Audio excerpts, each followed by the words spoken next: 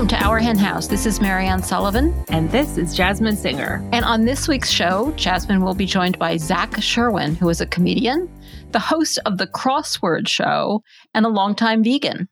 He is also my brother. Not really. Why did you say that?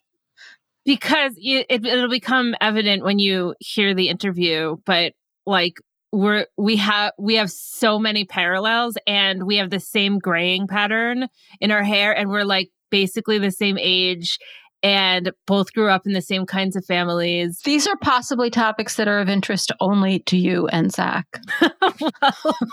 So Zach is a friend of, we have a mutual friend, Mike Kaplan, the comedian, who is on tour right now for people who want to see a funny vegan comedian, because everyone needs to laugh right now. And he put me in touch with Zach, who's a longtime vegan. We've been vegan about the same amount of time because we are related.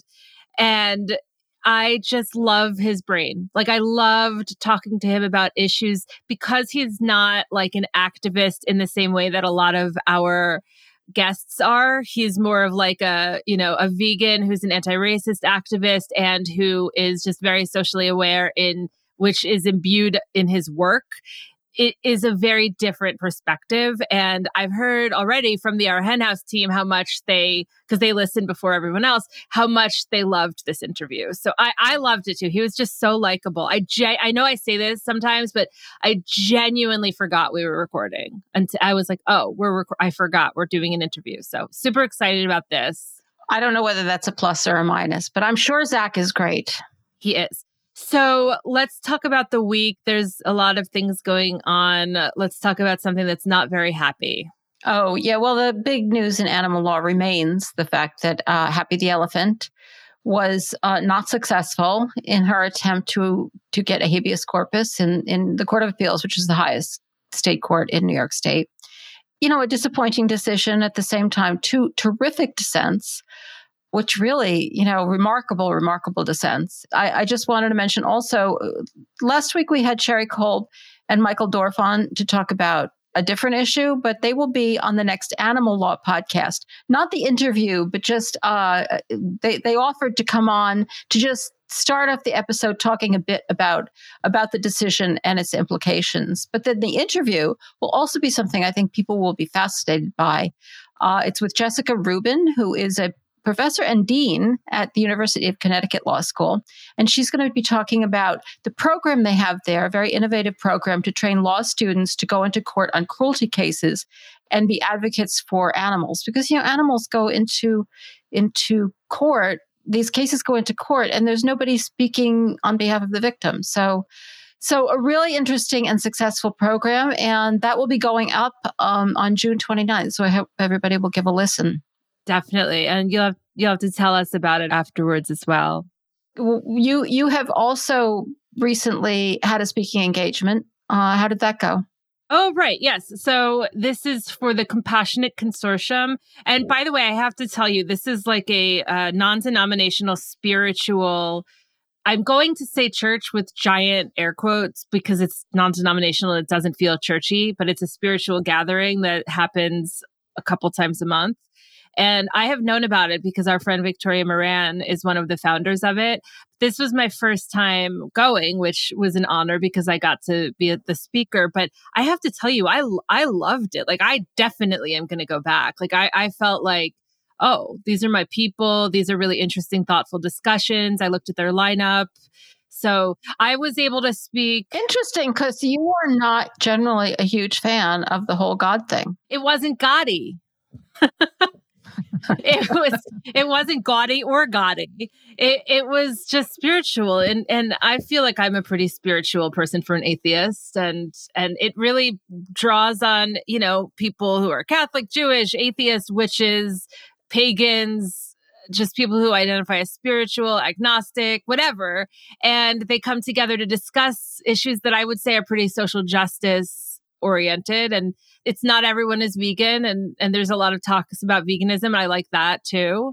So I was able to speak about the overlaps between LGBTQ issues and animal rights for me personally.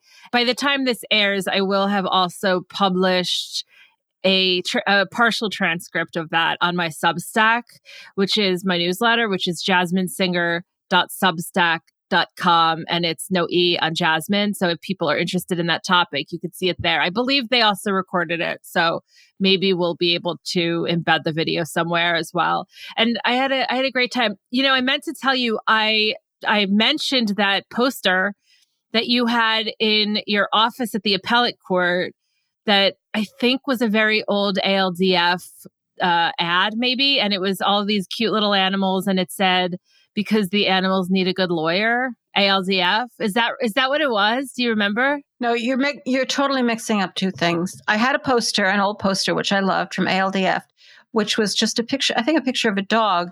And it said, we're the only lawyers whose clients are all innocent. Oh, right. And then the other thing is a beautiful little drawing, which I have a print of by Sue Coe.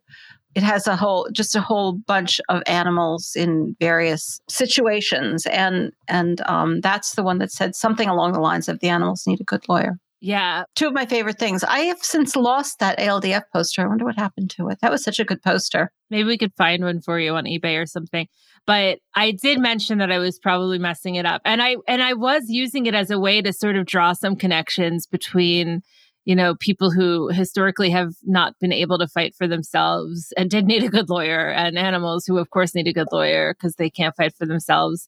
So it went well. I especially loved our interview last week with Christopher Sebastian. He got into the issues so much more eloquently than me. Like, I kept saying that during the talk, like, just leave and listen to that podcast. Why are you listening to me? Go listen to Christopher. So anyway, by the way, you're banging again. Like, you're making the banging noise. I'm sorry. Well, we were going to talk. You were like, maybe we should talk about it. Yeah. Well, maybe somebody will have a solution. I am a foot, tapper. Like jitterer. Well, I always have been.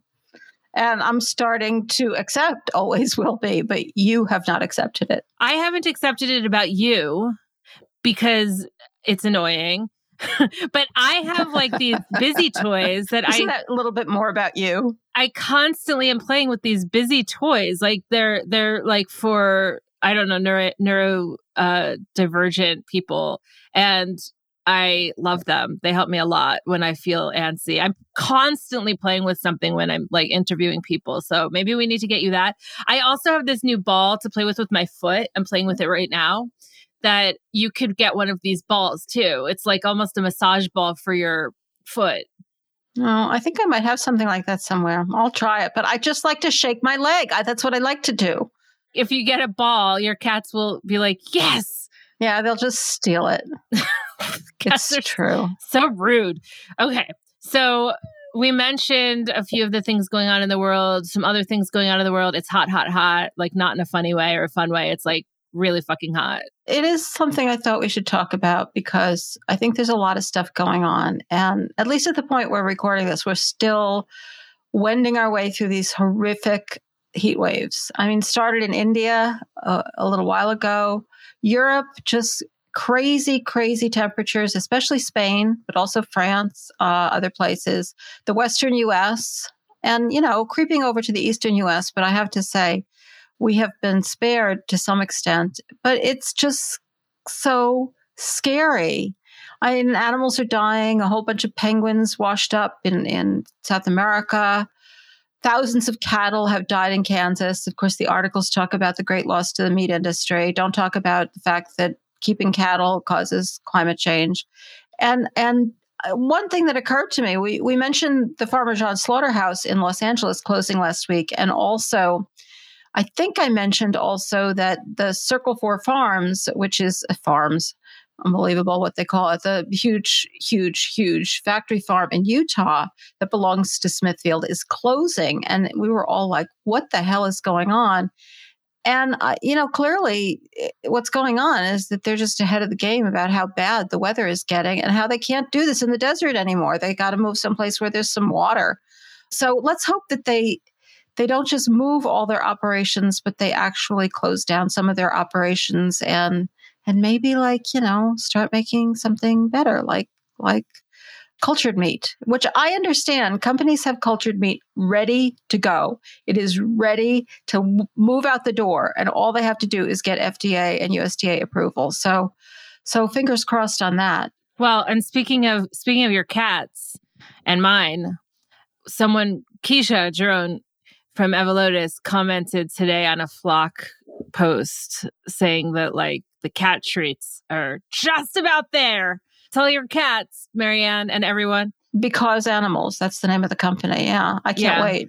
They are made from mice cells, these cat treats. Yeah, and then one of the employees adopted the mice. Yeah, that's interesting. Oh, there's just too much going on in the world. That's why my leg is shaking. I'm having a lot of trouble dealing with it. I've been watching the hearings. I'm sure a lot of you have as well. And it's really interesting. I mean, fascinating. Like, they've been really good, but at the same time, it just makes you think about it all the time of how close we came, how close we could come, how fucking bad so many people are. I mean, that's like the only conclusion I can come to. I know that's a dark conclusion, but geez, why do we elect, like, it's like we elect the worst people. Like, I know all these nice people. I would be happy to put them in charge, and we elect the worst possible people. There's just something wrong with that story. I don't know what I was thinking, but I went on to Fox News today on the, online to read their headlines, because I haven't done that in like, I don't know, maybe a year. Every now and then I used to go on and just see what they're reporting. Totally masochistic of me. And I don't really want to get into it, but it really freaks me out. Like, so it's just like a different universe, and it is fascinating. So I guess like the point of the story is take care of each other, take care of yourself. And I really mean that. Like, I don't mean that as like a platitude or a talking point or a hashtag, but I mean it. Like, do it. Take care of each other, take care of yourself, and try and remember to create some joy here and there, even though. Yeah. And, a lot of times we really talk about hope and how hard it is to find. And I saw this tweet that I thought I would mention because I really liked it, because I just find, like, if I start searching for hope sometimes and can't find it, I'm worse off than when I start. This is from Dr. Charlie Gardner. I don't usually care whether you're filled with hope or doom laden, only whether you are active or passive. I really like that. So when you really get down, do something good that you think could change the world. And Burger King is doing something good. That's a little bit of a surprise. I love this story. This was reported in several places, but as reported by the Vegconomist, Burger King opens 2 meat-free locations in Switzerland. I know. Mean, like, if anyone read my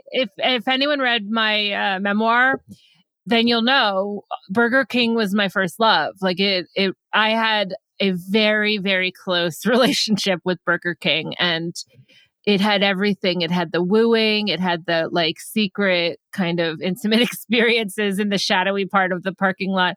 It had the like addiction factor. Like, I loved Burger King. And so when like when the egregiously non-vegan parts of our previous life become vegan, it's just interesting and cool. And I am so excited about this. Like, I love the photo. Well, I'm excited for the Swiss. I would like a few of these outfits around here, I have to admit.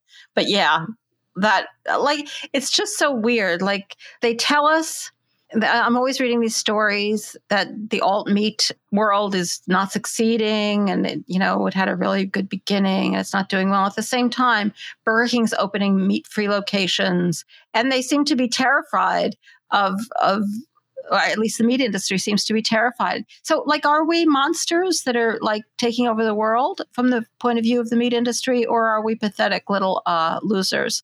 They can't seem to make up their minds. But I think this story indicates that we're taking over the world.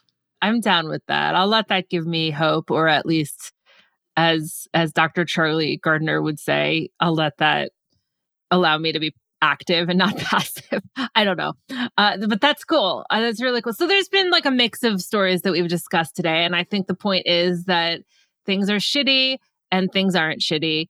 And most things are shitty, but some things aren't. Well, that really ties it all together. Thanks. Masterful job at bringing it all together. I appreciate it. Before we go further down this road, let's get to the interview. Oh, okay. I thank you for saving me. Why don't you introduce Zach? Yes. And I'm glad we have somebody funny, because we could all use it. Zach Sherwin is. I thought you were like, I'm glad we have somebody funny, because you're sure as hell not. Why would you assume I would say something so mean? Go ahead. You obviously think you're hilarious. I think I'm so funny. Zach Sherwin is a Los Angeles-based comedian. He's an actual comedian. He's actually funny. And the creator and host of The Crossword Show, in which a celebrity guest panel solves a crossword puzzle live on stage in front of an audience.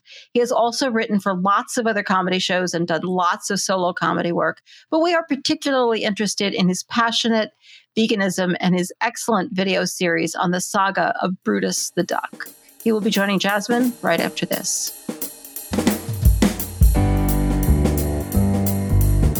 Animals need you, and you need data.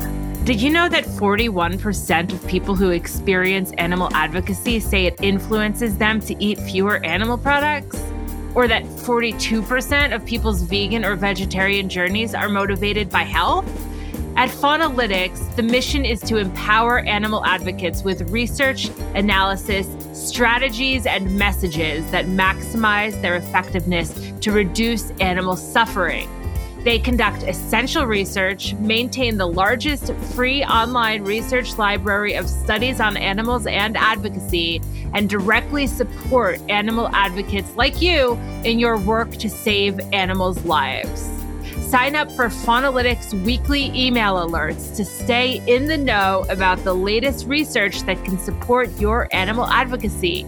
Visit faunalytics.org/sign up. That's FAUNALYTICS.org/sign up to get signed up today.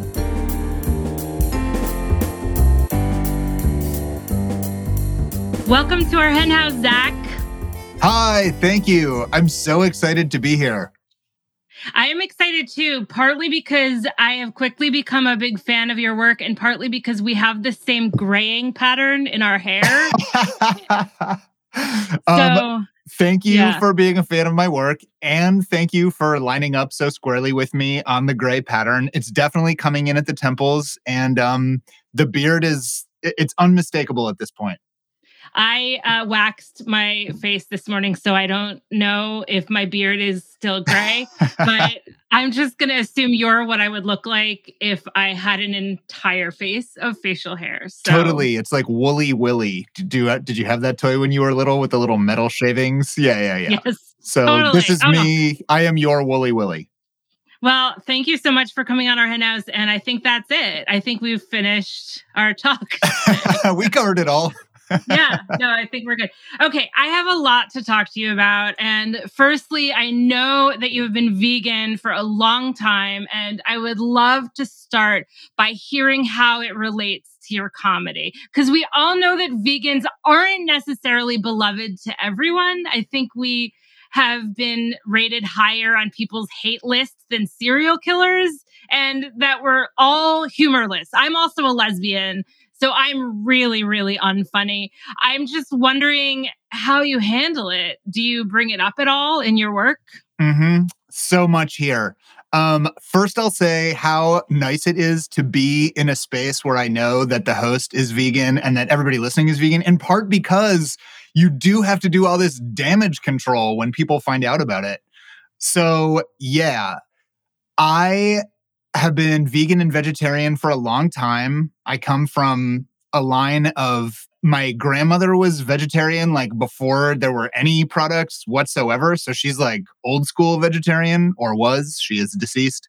My mom has been a vegetarian for a long time, decades and decades and decades. And then, yeah, I was vegetarian until I was like 21. And then I went vegan, and I'm about to turn 42 in a couple weeks. So I used to do a joke where I would say it's been about 13 years since I barred meat from my diet. So I call it my bar mitzvah. And puns plus veganism, man, now you are really asking for it. I think that my answer to your question about how it ties into my comedy is that, first of all, I just think ambiently, if you do anything for 20 years, I've been vegan longer than I've been doing comedy. So it's just going to inform, I think, a lot of choices that you make in not super obvious ways. And then I have at times tried to do material about being vegan explicitly and to take it on.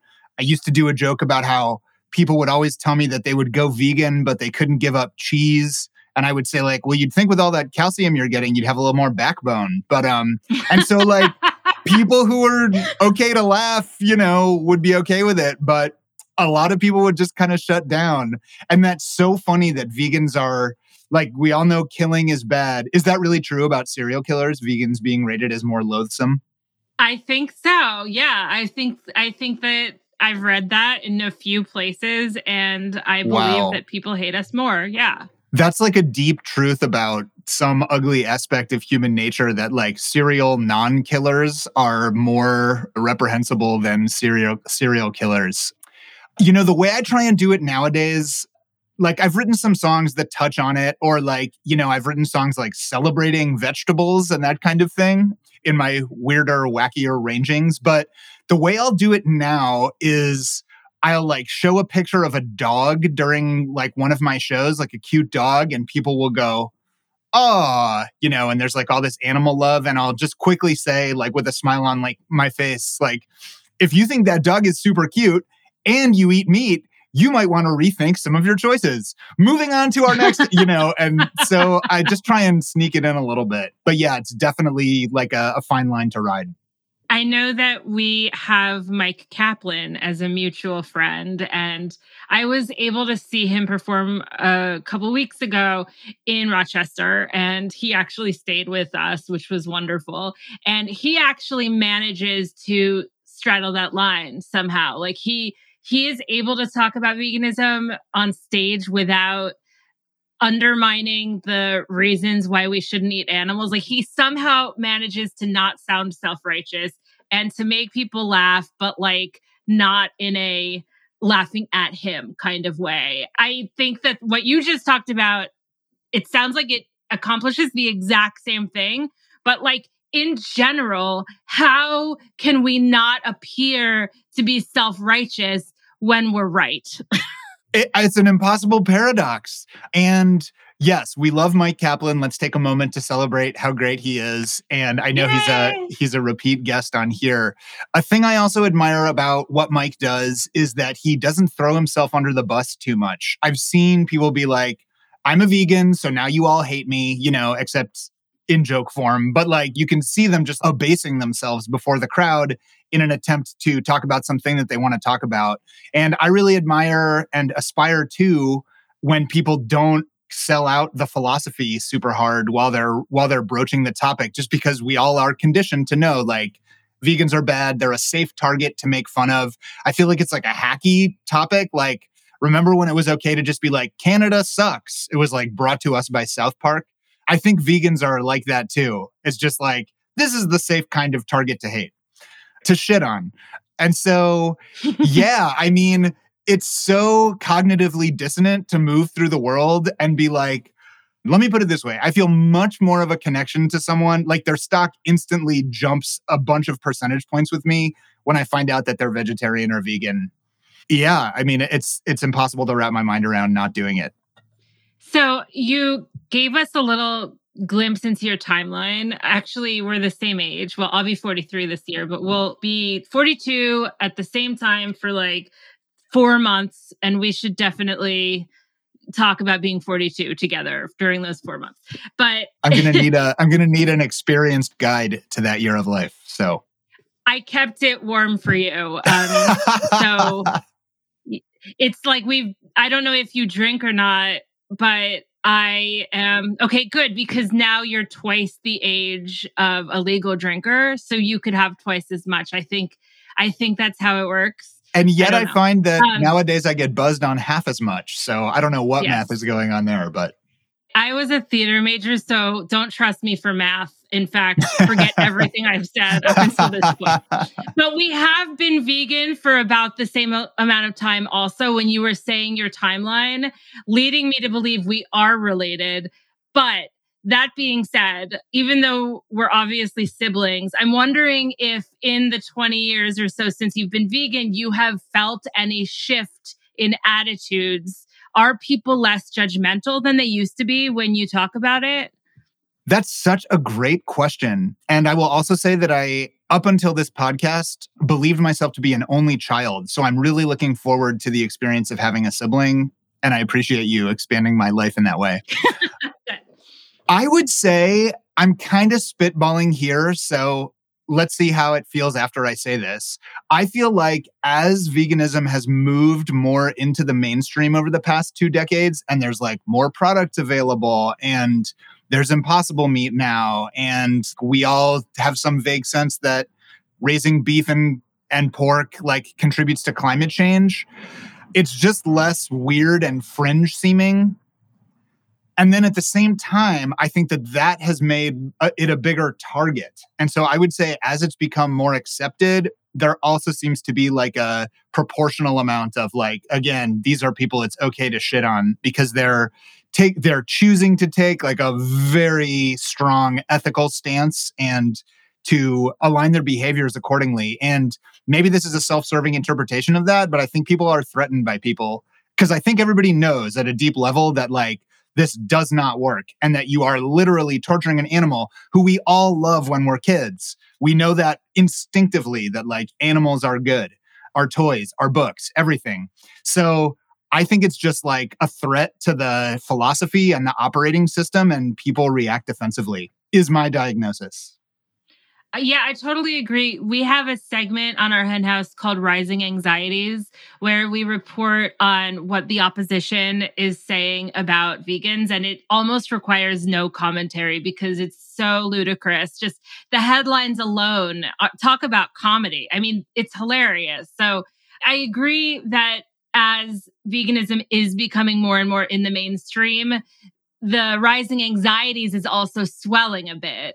But I think we're like almost at the tipping point. Like I think we're almost at the point where people at least won't be hostile about it. Like maybe they won't necessarily go fully vegan, but it'll just be like, oh yeah, cool. Like it used to be that you have a gay cousin and now it's that you have a vegan cousin. And soon it'll be like, it's not your cousin, but it's your kid or your parent. And then it's you. So basically, everyone's going to be a gay vegan is the moral of this. Jasmine, you're so far ahead of the curve. I mean, you're going to be decades in. You'll be role modeling for everybody. That's my goal. Thank you. Switching gears just a little bit. I've been dying to ask you this question, Zach. Tell us about the Brutus saga. I love talking about it, and it's kind of from another phase of my creative life. So I welcome this question. I had a friend who was teaching at a boarding school in rural New Mexico. And I went to visit him I live in LA. I went to visit him at the school where he was teaching, and they have like a farm. And I went down and I got a little tour of it, and I like met some dogs. And then we went into a barn that they have. And there were no animals in the barn except for one duck. And I said, what is the deal with this duck? And they said, well, that's Brutus. That's the name. He's Brutus. And I said, wow, what is his story? And the guy who ran the farm said, so we used to have a bunch of chickens and other like fowl here. And there's some wild dogs that live in the hills, and they like raided the barn and they got all of them except for Brutus. He's the only one who survived. So maybe I should have trigger warned that story. But I said, wow, that's incredible. Like, what's going to happen with him? And he said, oh, we're going to eat him. Like, that's what we do with the animals here.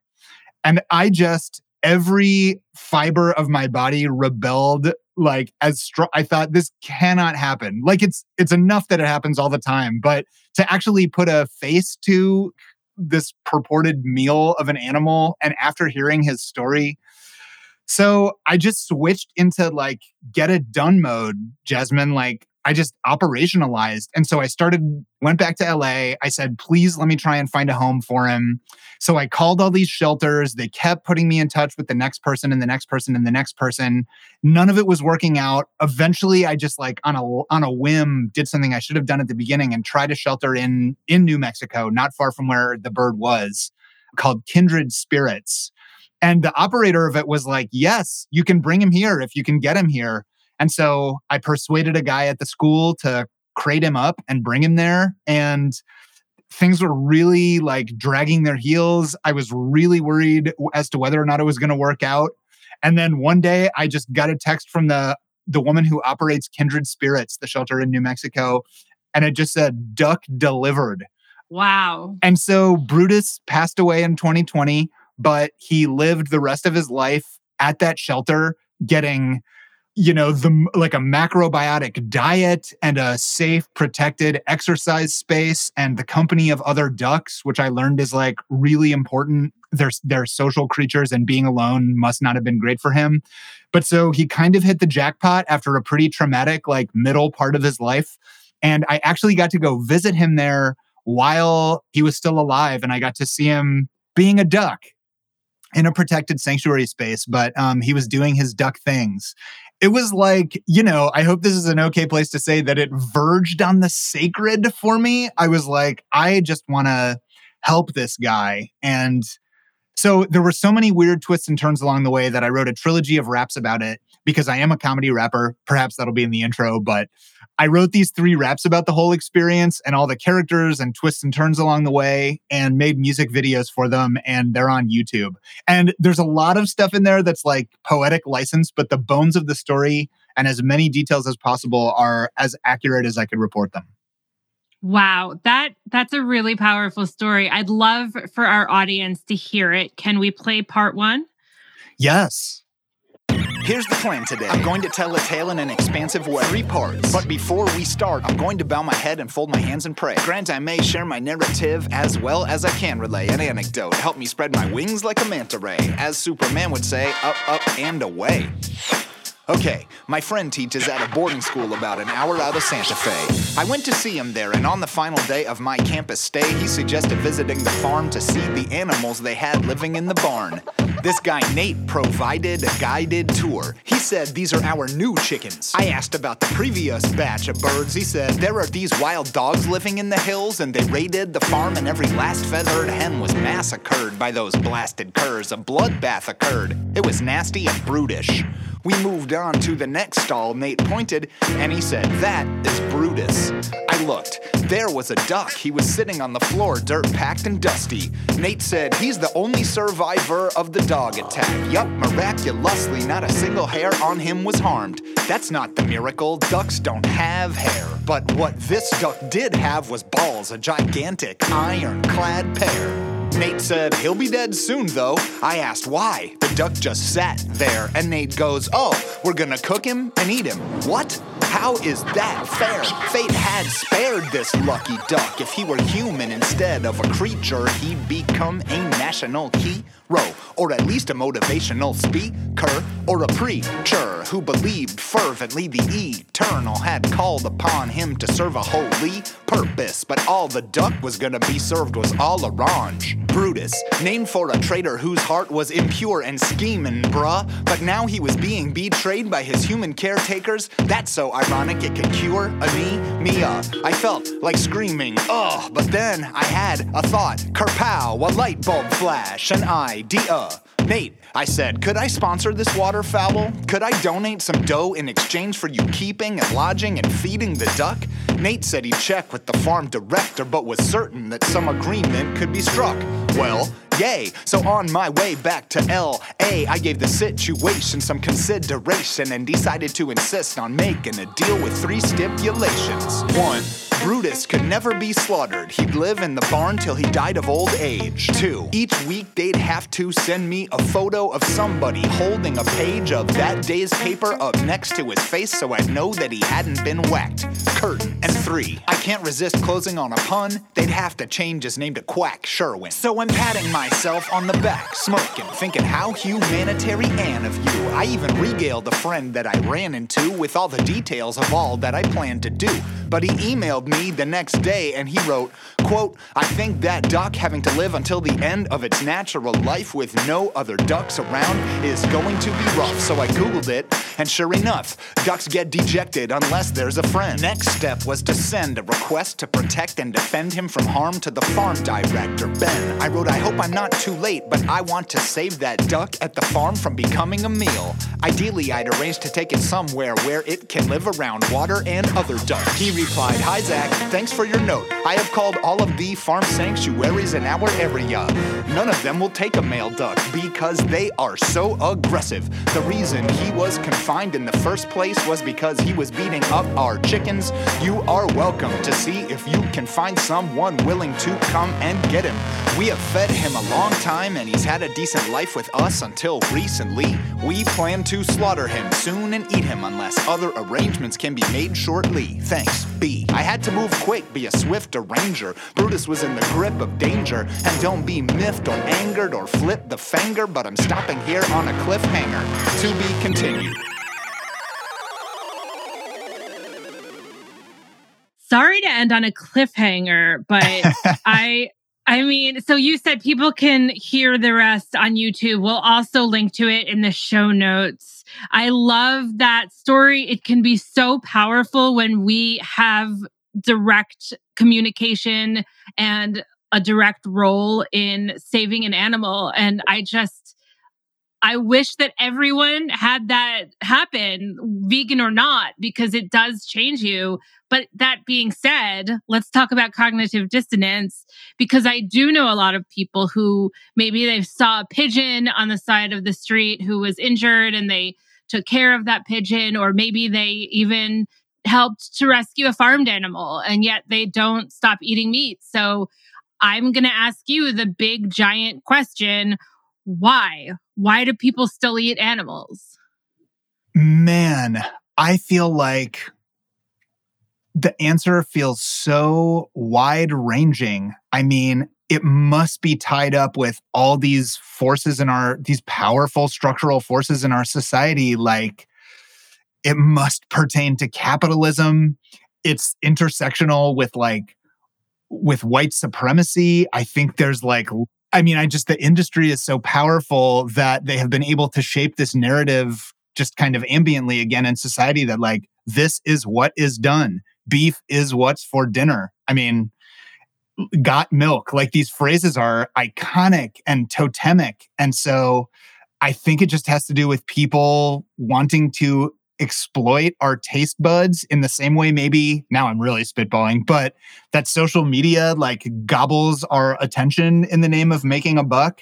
And these creatures who are unable to advocate for themselves besides existing and being the powerful entities that they are, they can't speak up against it. So it's just so counter-normative, unfortunately. It feels like it must be systemic because any individual, unless you have some disordered thinking or you are truly a cruel person, we like dogs, we think cats are cute, we have pets, and yet so many people can't connect the last 2 inches of the bridge. Yes. Yeah, totally. And, we've been doing this podcast for so long and we focus on activism usually, but I do like to kind of go back to that question sometimes, because I think that as society shifts, the answer to that question shifts also. I just mentioned activism, and I wouldn't necessarily describe you as an activist, but my favorite part of our hen house is when we get to interview people in the performing arts in any capacity, whether they're a photographer or a comedian or an actor or a musician or you name it, who are bringing their ethos of advocacy for marginalized communities to their work. Am I on the right track here? Is that how you would describe yourself? I don't lead with my activist stuff, but since 2016 and really 2017, I have been active with an LA-based white anti-racist group called White People for Black Lives. I'm pretty active with them. After we record this podcast, I'm going to scoot out the door to an action, in fact. So that's been a part of my life that I've really tried to invest more in over the past 5 years or so.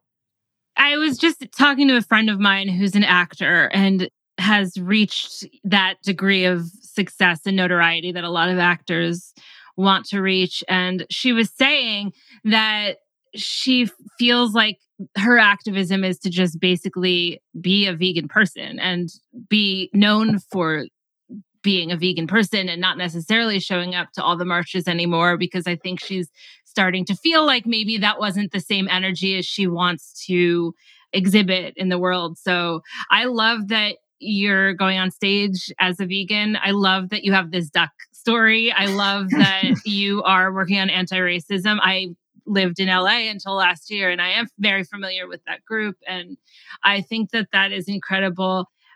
I just want to go back to the duck for 1 second, because I didn't ask you this, and I am curious what your thoughts are. Do you feel that telling the story of one individual animal is more effective than telling people about the billions of animals who are suffering and dying? And I say this knowing that that's not what you do, but I am curious for people who are listening to this who identify as advocates or activists who might have that one story. I'm just wondering your thoughts about talking about an individual. Man, Jasmine, your questions are great because my mind is like flooded with different tributaries that I want to follow. Okay, so to try and focus into it, I don't think I had ever considered the binary of telling the story of one animal versus speaking to the situation or the problem or the genocide or whatever as a whole. But let me put it like this. I have never been inspired to write a rap that's like, being vegan generally is good. And I had a very clear gut sense of the direction that this trilogy of raps could go. Like, I'd never written a 3-part music cycle or song cycle or whatever before. So this was like an outlier of an experience for me.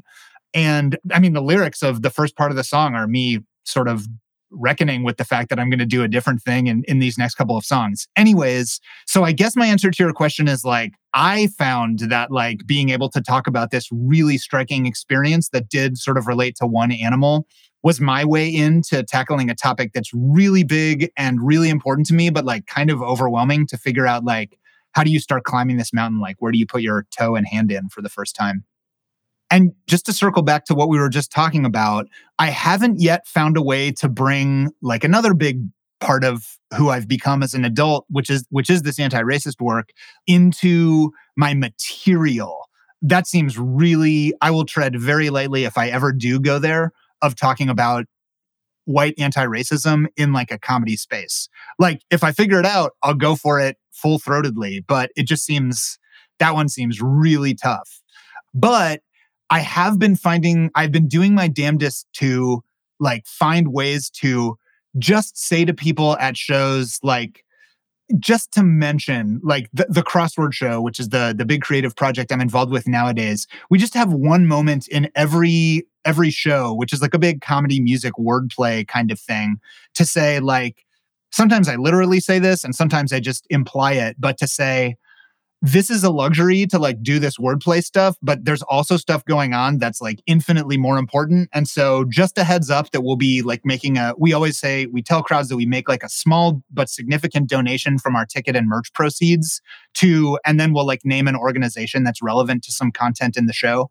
And I feel it's important to not let a show and a crowd go by without being like, it's fun to goof around and we need distraction and life is so heavy. So there needs to be some lightness, but we also can't be oblivious or like look the other way to how much is really on fire. Yeah, there's so much in what you just said that I appreciate. And I do realize I'm asking you these enormous questions, and I appreciate that you're just going with it, because when I have a performer on, I am curious about some of their 1,000-foot-high views of things, as opposed to if I have like someone on who's working on a particular campaign, we might just dig into that campaign. But you get the joy of being able to talk about all of it. So I appreciate that.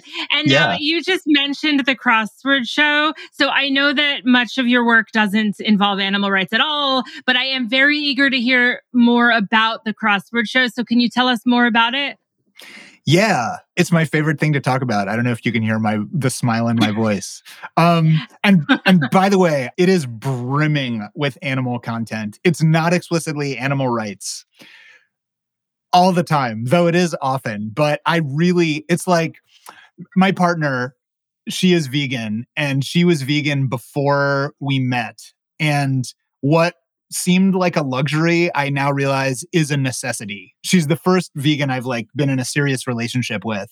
And, you know, I hope we'll be together forever, but life is weird and things happen. But I think I'll never date somebody again who isn't vegan.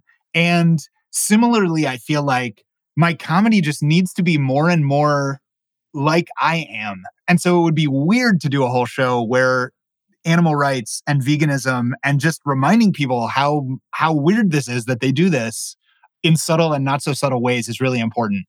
So with that out of the way, the Crossword Show is like my magnum opus. It feels to me like the culmination of all these things that I'd been doing throughout my performance career, namely comedy and comedy music, specifically rap, and wordplay, and kind of like trivia and like quirky esoterica and just weird facts, and also hosting.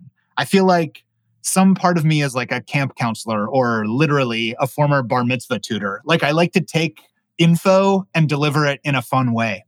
So a few years ago, someone reached out to me on Twitter and was like, hey, you tweet wordplay stuff like with what seems like a near obsessiveness.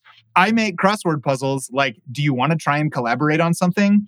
In retrospect, I recognize that I viewed this reach out with some irritation, and I like to recast that, like, who is this rando reaching out with this like bizarre left field request? But in retrospect, the story I tell myself about it is that it was me sensing that a big new chapter was about to begin and that it was going to be a tremendous amount of work. But boy, has it been worth it. So what it eventually wound up being is that the way the show works is I've written 6 of them so far, or I'm midway through writing number 6. Each one I collaborate with a different crossword puzzle maker. You know, I always choose New York Times published people because their brand is so prestigious. More to say about that if we get there. But these people make a different grid. I write the clues, and they work like normal crossword puzzle clues, except they also work like rhyming rap lyrics. So there's like an across clue rap and a down clue rap. And then a panel of guests, kind of like wait, don't tell me style, works their way through the crossword. And then every time they get a word right, I do some comedy inspired by that word. And we go down a little rabbit hole.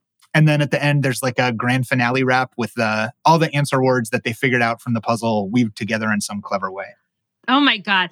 That is so cool. I know that you've also had some like really prominent vegans on, which is another sort of layer there. So do you want to talk about that briefly? Feel free to name drop. Please. Let's drop names. Well, the 2 biggies. Well, so like River Butcher has done the show. The comedian River Butcher has done the show a couple times, and he's been vegetarian. I think he's like a gold star vegetarian. Like, has never eaten meat, was raised without it, and then kept it going in adulthood. Wow, I didn't know that. I totally follow his work, and I didn't realize that. That's so exciting. I believe cool. I'm 99.9% on that. And maybe, I don't know. That's all I know. But I do feel like I know that. Mayim Bialik. So most of our guests are comedians because they're so funny. But we also really like having people who aren't on if it's the right fit. And Mayim Bialik is a friend of a friend. And we had her on, and she's so smart and so crossword puzzly. It doesn't happen often, but sometimes I'll have guest solvers like calling me out for like clues that they don't think are up to snuff. And Mayim was totally busting my balls on stage and was like, would that clue get published? Like, are you sure about that? Oh my God. That's so amazing. Funny. So I interviewed her couple times, and the first time I interviewed her, I like couldn't speak because I never, which is bad for an interviewer, by the way. I almost never get, like tongue tied when I'm interviewing people. I don't really notice it very much. If someone's extremely famous, I don't really care. But it was Blossom, I know, and we're right in the pocket. Exactly. It was so I feel like my heart is racing a little bit even right now. So anyway, go ahead. I just wanted to nerd out for a moment that I love her. No, that's great. She's great. And she was so good on our show. I just want to make the show be like beautifully presented. So like, I want the venues to be nice. I want to be really prepared for the material. And I think having guests who are like exciting is great whenever I can do it. So, and then sort of the big name who we don't put it on our publicity because it was sort of in an unusual private show kind of context, but I'm happy to talk about it here. We had someone who loves our show hire us to do like a birthday party for her, like perform the show for her birthday party. And she was one of the guests. And then she's really good friends with Natalie Portman. And so I got to have Natalie on stage as a guest solver, she is by far the most famous person that we've had on the show. And not coincidentally, she's like a joy. She was great. She totally played the game. She was a super good sport. And yeah, in LA, it's like when someone really, really famous is in the room, like everybody's doing a good job keeping it together. But I was definitely like turning off part of my mind and being like, it's just another guest panel. You got it. Still do the comedy. Still make the jokes when you see the opportunities. That's awesome. I would have fainted. But I was actually, when I was a child, I went to this performing arts sleepaway camp called Stage Door Manor. Oh, yeah. And do you know Stage Door? Have you heard of it? Mm-hmm. Yeah. So Natalie Portman, everyone was there. Everyone's kid was there. Everyone was there who was famous. And Natalie, who's younger than us, but she was there at the same time as I was. So we were in the same like tap dance class, which is a very funny, I don't know. It's just funny to like know someone sort of when they're a child and then see that they've become crazy famous. But anyway, that's so amazing. I love your brain, and it's so weird. Like your brain, but the fact that you actually got a crossword puzzle published in the New York Times, is that right? Was that like the biggest thing in the entire world that's ever happened to anybody? Because it sounds like it.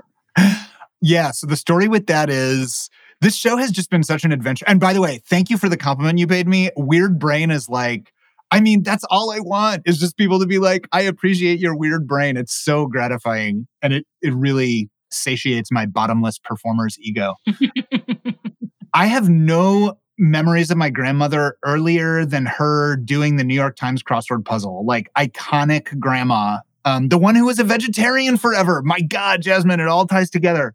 She used to I was just like indelibly associated with her sitting at her kitchen table doing the puzzle. So decades go by, I make up the crossword show. And then there's a woman in the Bay Area whose name is Andrea Carla Michaels. And she has, I think, she's constructed like almost 100 puzzles for the New York Times. Constructed, by the way, a verb that's now familiar to me, but I should pause and say that's like the specific term of art in crossword world for making a puzzle, constructing. So Andrea, we've done a bunch of shows in the Bay Area, and Andrea is a friend and a fan, and she reached out and said, hey, like, could we collaborate on a puzzle? I'll do a lot of the like heavy lifting, and we'll just like check in about it. And the idea for the theme for the puzzle that she had came from one of my videos. So she was like, I'll like build the grid and we'll use your wordplay idea, and I think we can get it published.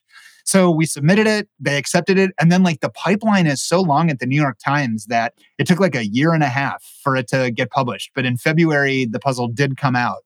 And the ways in which it's most meaningful to me are like, it's just so legitimizing to be the host of a crossword show and now have my name on the byline of a puzzle in the New York Times.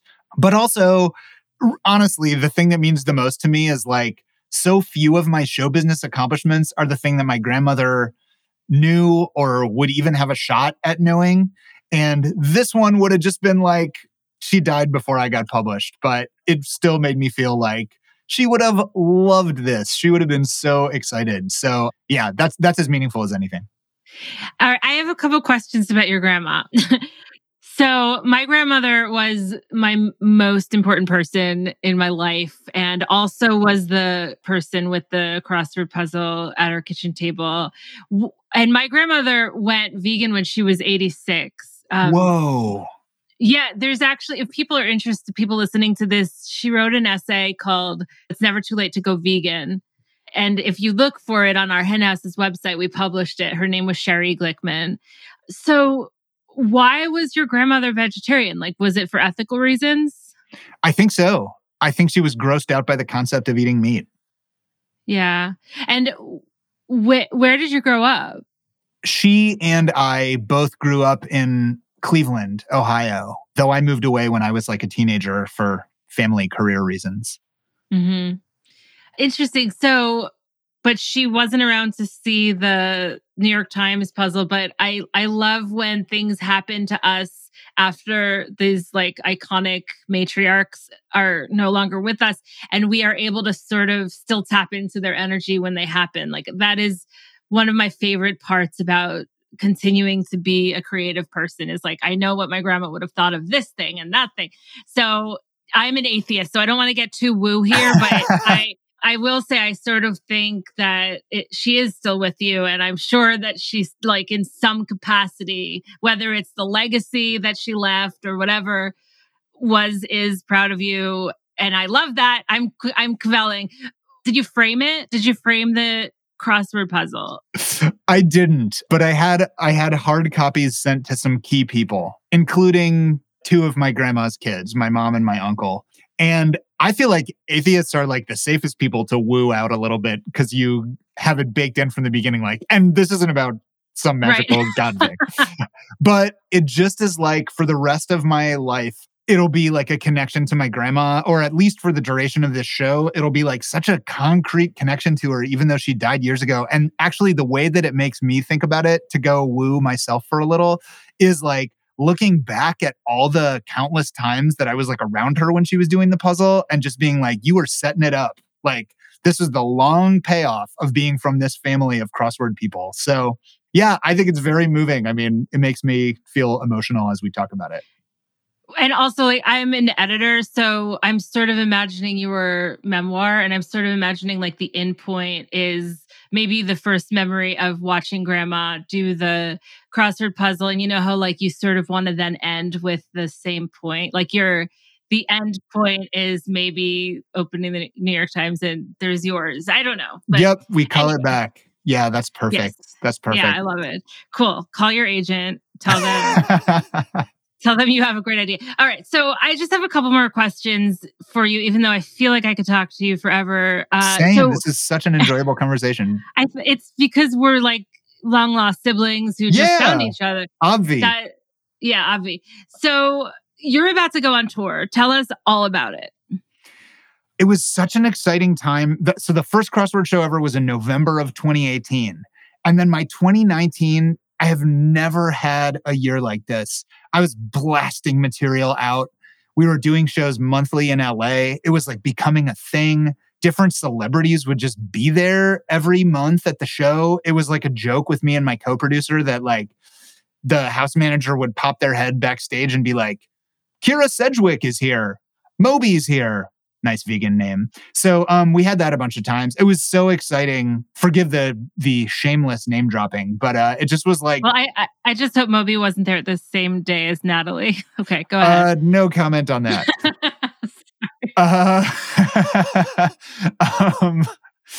Yeah, let me think of it. I'll try and think of a different celebrity for the next time I tell that story. Anyway, it was just an exciting thing, and it felt like there was all this energy. So then we went on tour in early 2020 and we sold out all the venues that we'd been in the last time we were around. And we were like on the East Coast. And we were like, this is it. Like, it's time to step up. Like next time we come through, we need to book bigger places because it's like building. And then that tour ended on March 6th of 2020. So everybody had their own version of the pandemic completely changing momentum and direction. And we certainly had our version of it. So this tour that we're doing next month is like us dipping our toe back in coming back to the East Coast, definitely with some humility, being like, we sure hope we can still have good showings at the venues that we did. But we're really excited. I spent the pandemic writing a 5th crossword show. It is like the biggest and most ambitious of any of the ones that I've written so far. And I'm really excited to do it. It's kind of about the experience of creating a major, like one piece of major creative output during the pandemic. And I'm just excited. So yeah, so we're doing it's just over a week of shows on the East Coast, like in New England to tune up a bit in some small cities like Portsmouth, New Hampshire and Brunswick, Maine. And then we're doing one show in Boston at our favorite venue, the WBUR City Space, which is just like state-of-the-art tech. Our show has a slide show that's a big part of it. And so it's awesome to perform there. And then we're doing 2 shows in New York City and 1 show in Arlington, Virginia, right outside of DC. So yeah, that's the tour story. And we will definitely put information about that in the show notes. That is so exciting. I definitely want to see this live at some point soon. So I will keep a close eye on the dates and the locations. Lifetime guest list, fam. Oh, yes. Now that we're related, just speak the word and you're VIP, perma VIP. Okay, thank you. I'm totally going to cash in on that. I'm so excited. That's the best thing, the best perk I've gotten, except for the little dog purse that my Chihuahua is currently in right now. Other than that, oh my God, the VIP thing. Yeah, it's pretty great. All right. Well, I'm hoping you'll stay on for the bonus segment so I could talk a little bit more about your weird brain. But I just want to thank you so much for taking the time out today. And before you leave, can you tell our listeners how they can find you online, follow your work, and support you? Yes, absolutely. And I'll say, in the spirit of bringing it back around to where it was at the beginning, it's so nice to get to say some of the stuff that I said. I had to be a little bit brave to say some of it. And like, it's downright therapeutic to not have to just sort of like quietly roll my eyes all the time at people I love, like ordering lamb in restaurants. It's just really like it's an incredible thing that you provide by making room for these conversations. My social media stuff is all Zach Sherwin, at Zach Sherwin, with a CH, Zach with a CH. And I would really direct people to the Crossword Show website, which is just www.crosswordshow.com, or as we like to say at our shows when we put up a slide of the URL, www.crosswordshow.com. So, but all our tour dates are there, and like pictures of people we've had on the show and information about what it is and our email list and how to book us and all that stuff. Crosswordshow.com. Oh my God, the Crosswords How. It's like kind of blowing my mind.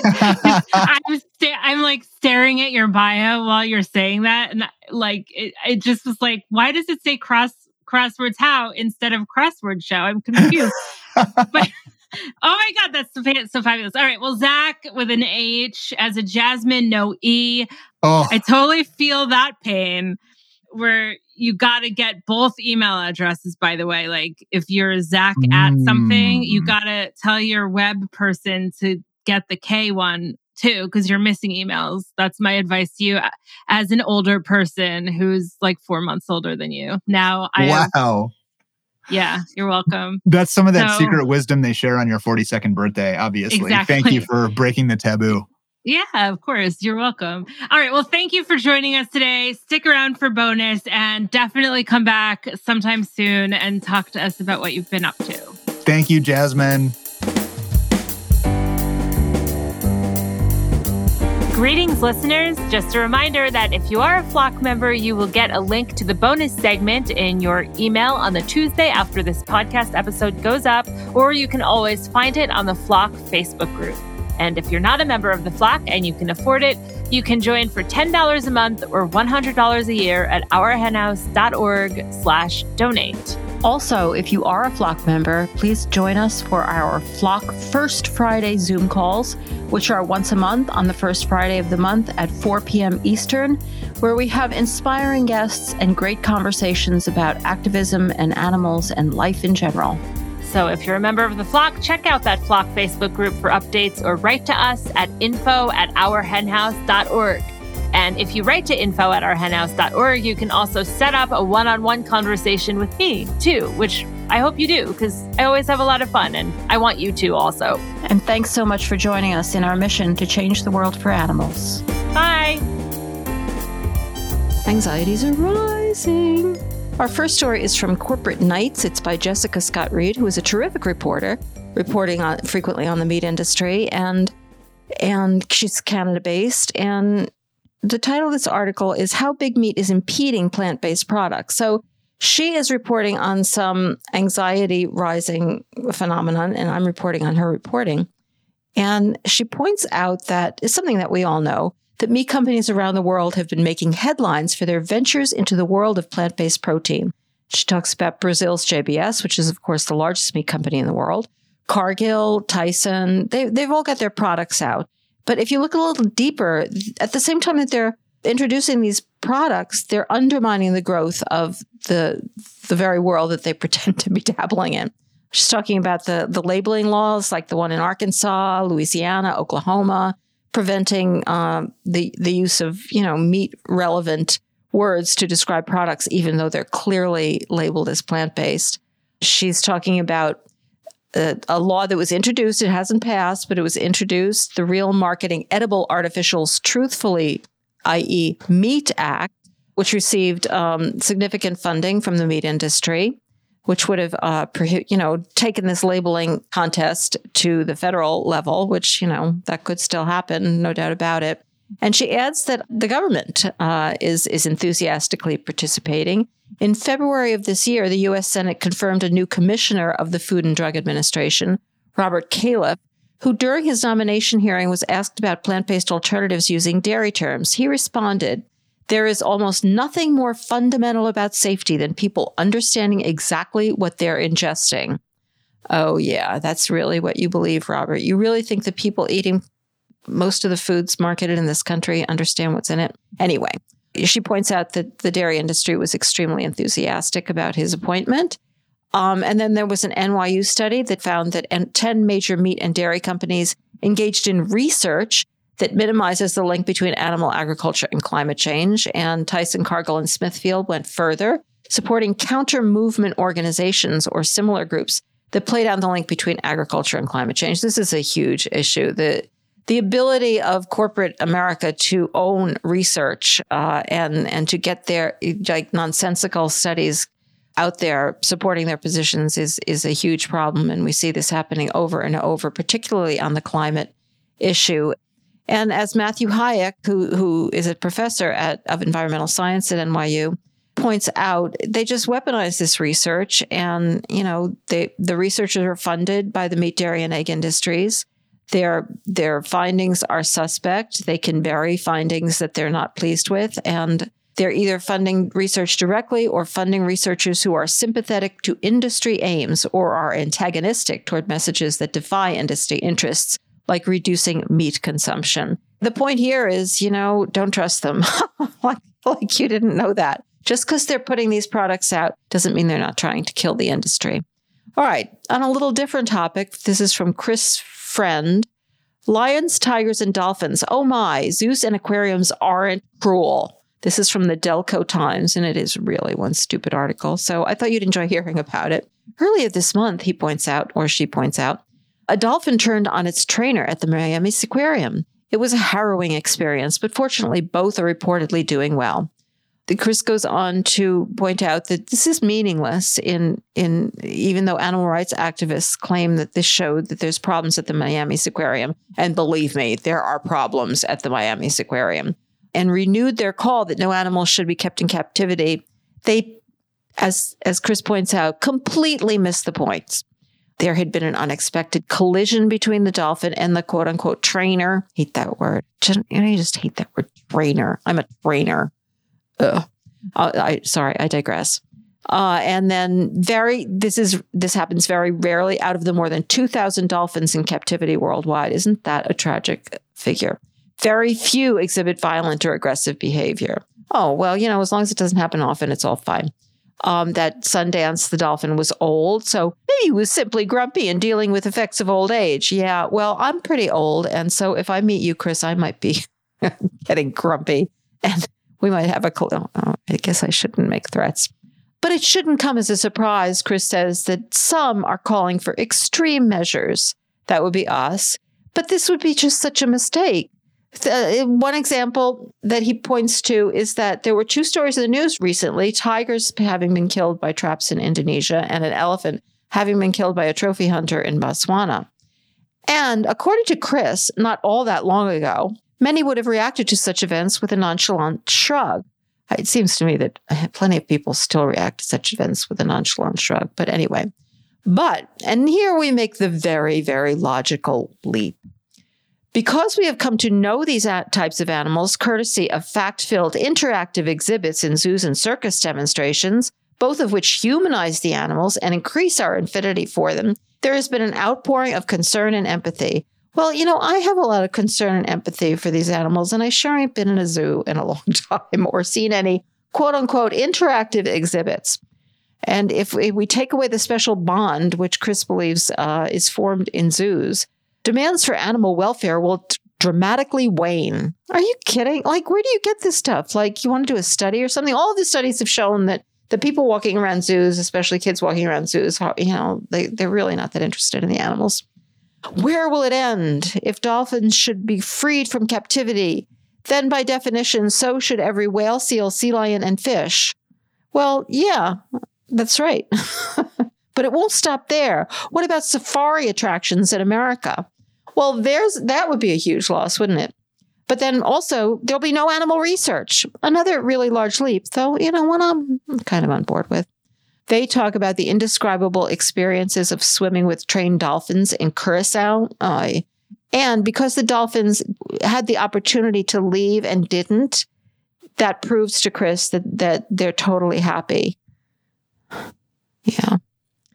Oh, here's a good logical leap, too. SeaWorld opened in 1964, and it's no coincidence that a moratorium on whaling was instituted in 1986. Okay, yeah, I'm sure the opening of SeaWorld led directly to the moratorium on whaling. We thank you, SeaWorld, as do the whales, according to Chris. Yeah, I'm sure that the whales are forever grateful for being imprisoned in SeaWorld. Well, I could go on and on. This is a long article, but I won't subject you to it anymore. Sustainability talking points in your back pocket. This is the most bullshitty argument. It is from this Emily Solis, who's the manager of communications and content at the Animal Agriculture Alliance. So you can imagine it's mostly about dairy, but about all of it. This is her idea of sustainability talking points. Sustainability means meeting the needs of the present without compromising the ability of future generations to meet their needs. Okay. That's it. That's it. It's a promise. That's what she says. Sustainability is a continuous journey, not a destination. Yeah.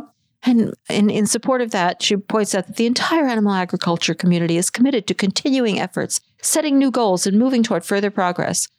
Oh, Emily. Animal agriculture accounts for only 4% of U.S. greenhouse gas emissions. Remember talking about the former article I was talking about how cooking the research is really useful? Well, if they are cooking the research about one thing more than anything else, and cooking the numbers, it's about climate change.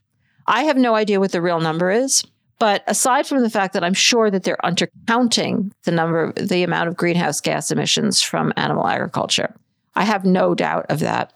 It's also important to remember that, you can't look at just the U.S. The U.S. is a huge greenhouse gas emitter, but greenhouse gases have a global impact. So if you only look at the percentage of U.S. greenhouse gas emissions, then you're counting it against all of the fact that we use all of these cars and trucks, and we're just a disaster in so many ways. That's the starting point for why this is a stupid number. And I'm sure there are many other reasons as well. 40% of ingredients used in animal feeds are byproducts from other industries. Cattle are great recyclers. Well, this is probably true. There probably are leftover things you mentioned include almond hulls, canola meal, and citrus pulp. That other uses could be found for these products, but I don't know. It's not what I do for a living, so I don't really know. But aside from that, this argument is that, okay, we can feed animals garbage. It's disgusting, just disgusting. The U.S. dairy community has committed to becoming greenhouse gas neutral or better by 2050. Well, isn't that just great? I'm so glad to hear about your commitment. How about do it? Since I don't feel I can believe anything you say. Removing dairy from our diets and dairy cattle from U.S. agriculture would only reduce greenhouse gas emissions by 0.7%. Yeah, whatever. I don't believe it. Cooked research. The U.S. dairy community supplies the protein requirements of 169 million people, calcium requirements for 254 million people, and energy requirements. That's ominous. Energy requirements for 71.2 million people. The fact that the U.S. dairy community supplies anything is irrelevant, since we could supply it in other ways that would be much less destructive. That's the real point. Yeah, I mean, you can do something incredibly horrible for the environment and produce food out of it, but that doesn't mean that you should continue to produce food in a way that is incredibly horrible.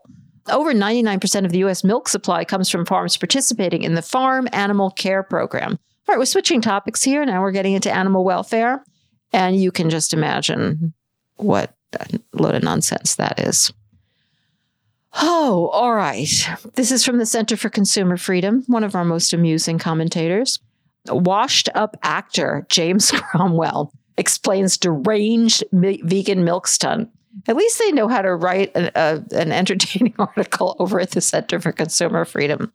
They are, of course, talking about James Cromwell's stunt at a Starbucks where he glued his hand to the counter in order to protest the upcharge for vegan milks and got press everywhere, absolutely everywhere. So I'm sure it's driving them crazy. It turned out to be a huge story. I glued my hand to a Starbucks counter. Here's why. That was the title of James Cromwell's article. This article goes on to say, quote, "This is not the title of a 5-year-old's kindergarten memoir, but rather it is the title of a Washington Post op-ed from the 82-year-old actor." Well, I didn't know he was 82. He looks great. 82-year-old actor James Cromwell. Because, of course, he wants vegan milk alternatives to be priced the same as real milk, as of course they call it. Conveniently, Cromwell left out the fact, this is my favorite, listen to this one, left out the fact that increased demand for milk alternatives such as almond milk has been cited as a main driver of California's droughts, or that it is a major threat to the bee population. Well, I agree that almond milk is one of the least environmentally friendly of the plant-based milks. I think that's true. Compared to dairy, it's not even. I mean, to animal-based dairy, it's not even close. It's not even close. Also, personally, it's not my favorite, but I know a lot of people like it. But they don't have to use almond milk. There's plenty of others. In fact, now I think if you count them all up, there's something like 10 billion different milks out there. But he goes on to say, and even if the environmental benefits were clear, which of course they are, it would make almost no difference in climate change. Here we go, right back to the same point I was making in the last article. If every American went totally vegan, total emissions for the United States would only drop 2.6%.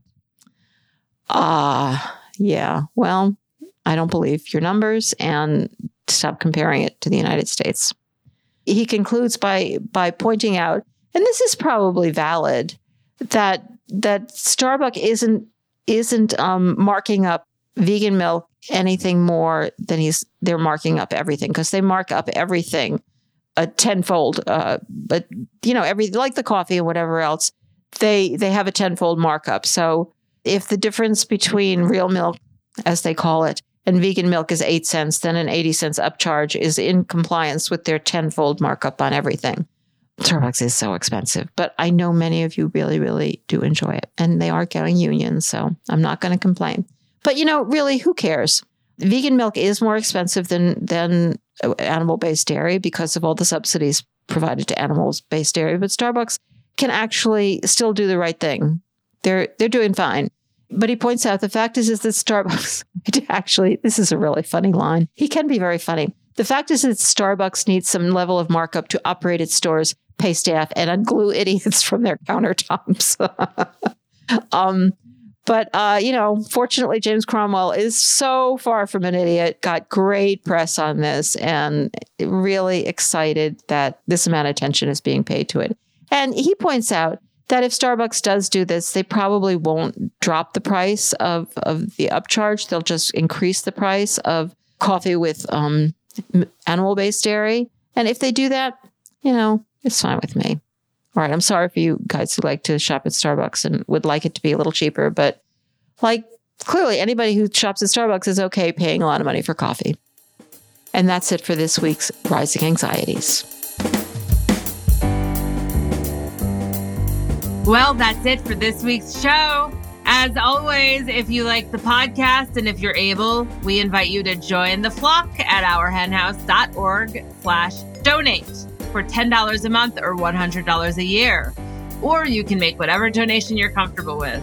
Another way to support us is to leave us a fabulous review on Apple Podcasts or wherever you listen to podcasts, or like us on Facebook. You could also leave us a review there or follow us on Twitter or Instagram at Our Hen House. If you shop on Amazon, you can use Amazon Smile using Our Hen House as your favorite charity.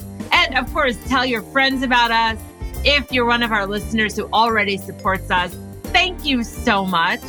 And thank you to my co-host, Marianne Sullivan, and to Jen Riley for her work in producing this podcast, to composer Michael Herron for the music.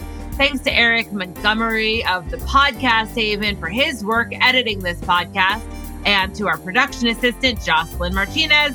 and to Vicky Bichler for her membership and administrative help. We'd also like to give a shout out to the amazing Veronica Kalinska, who designed our brand new logos and other graphics.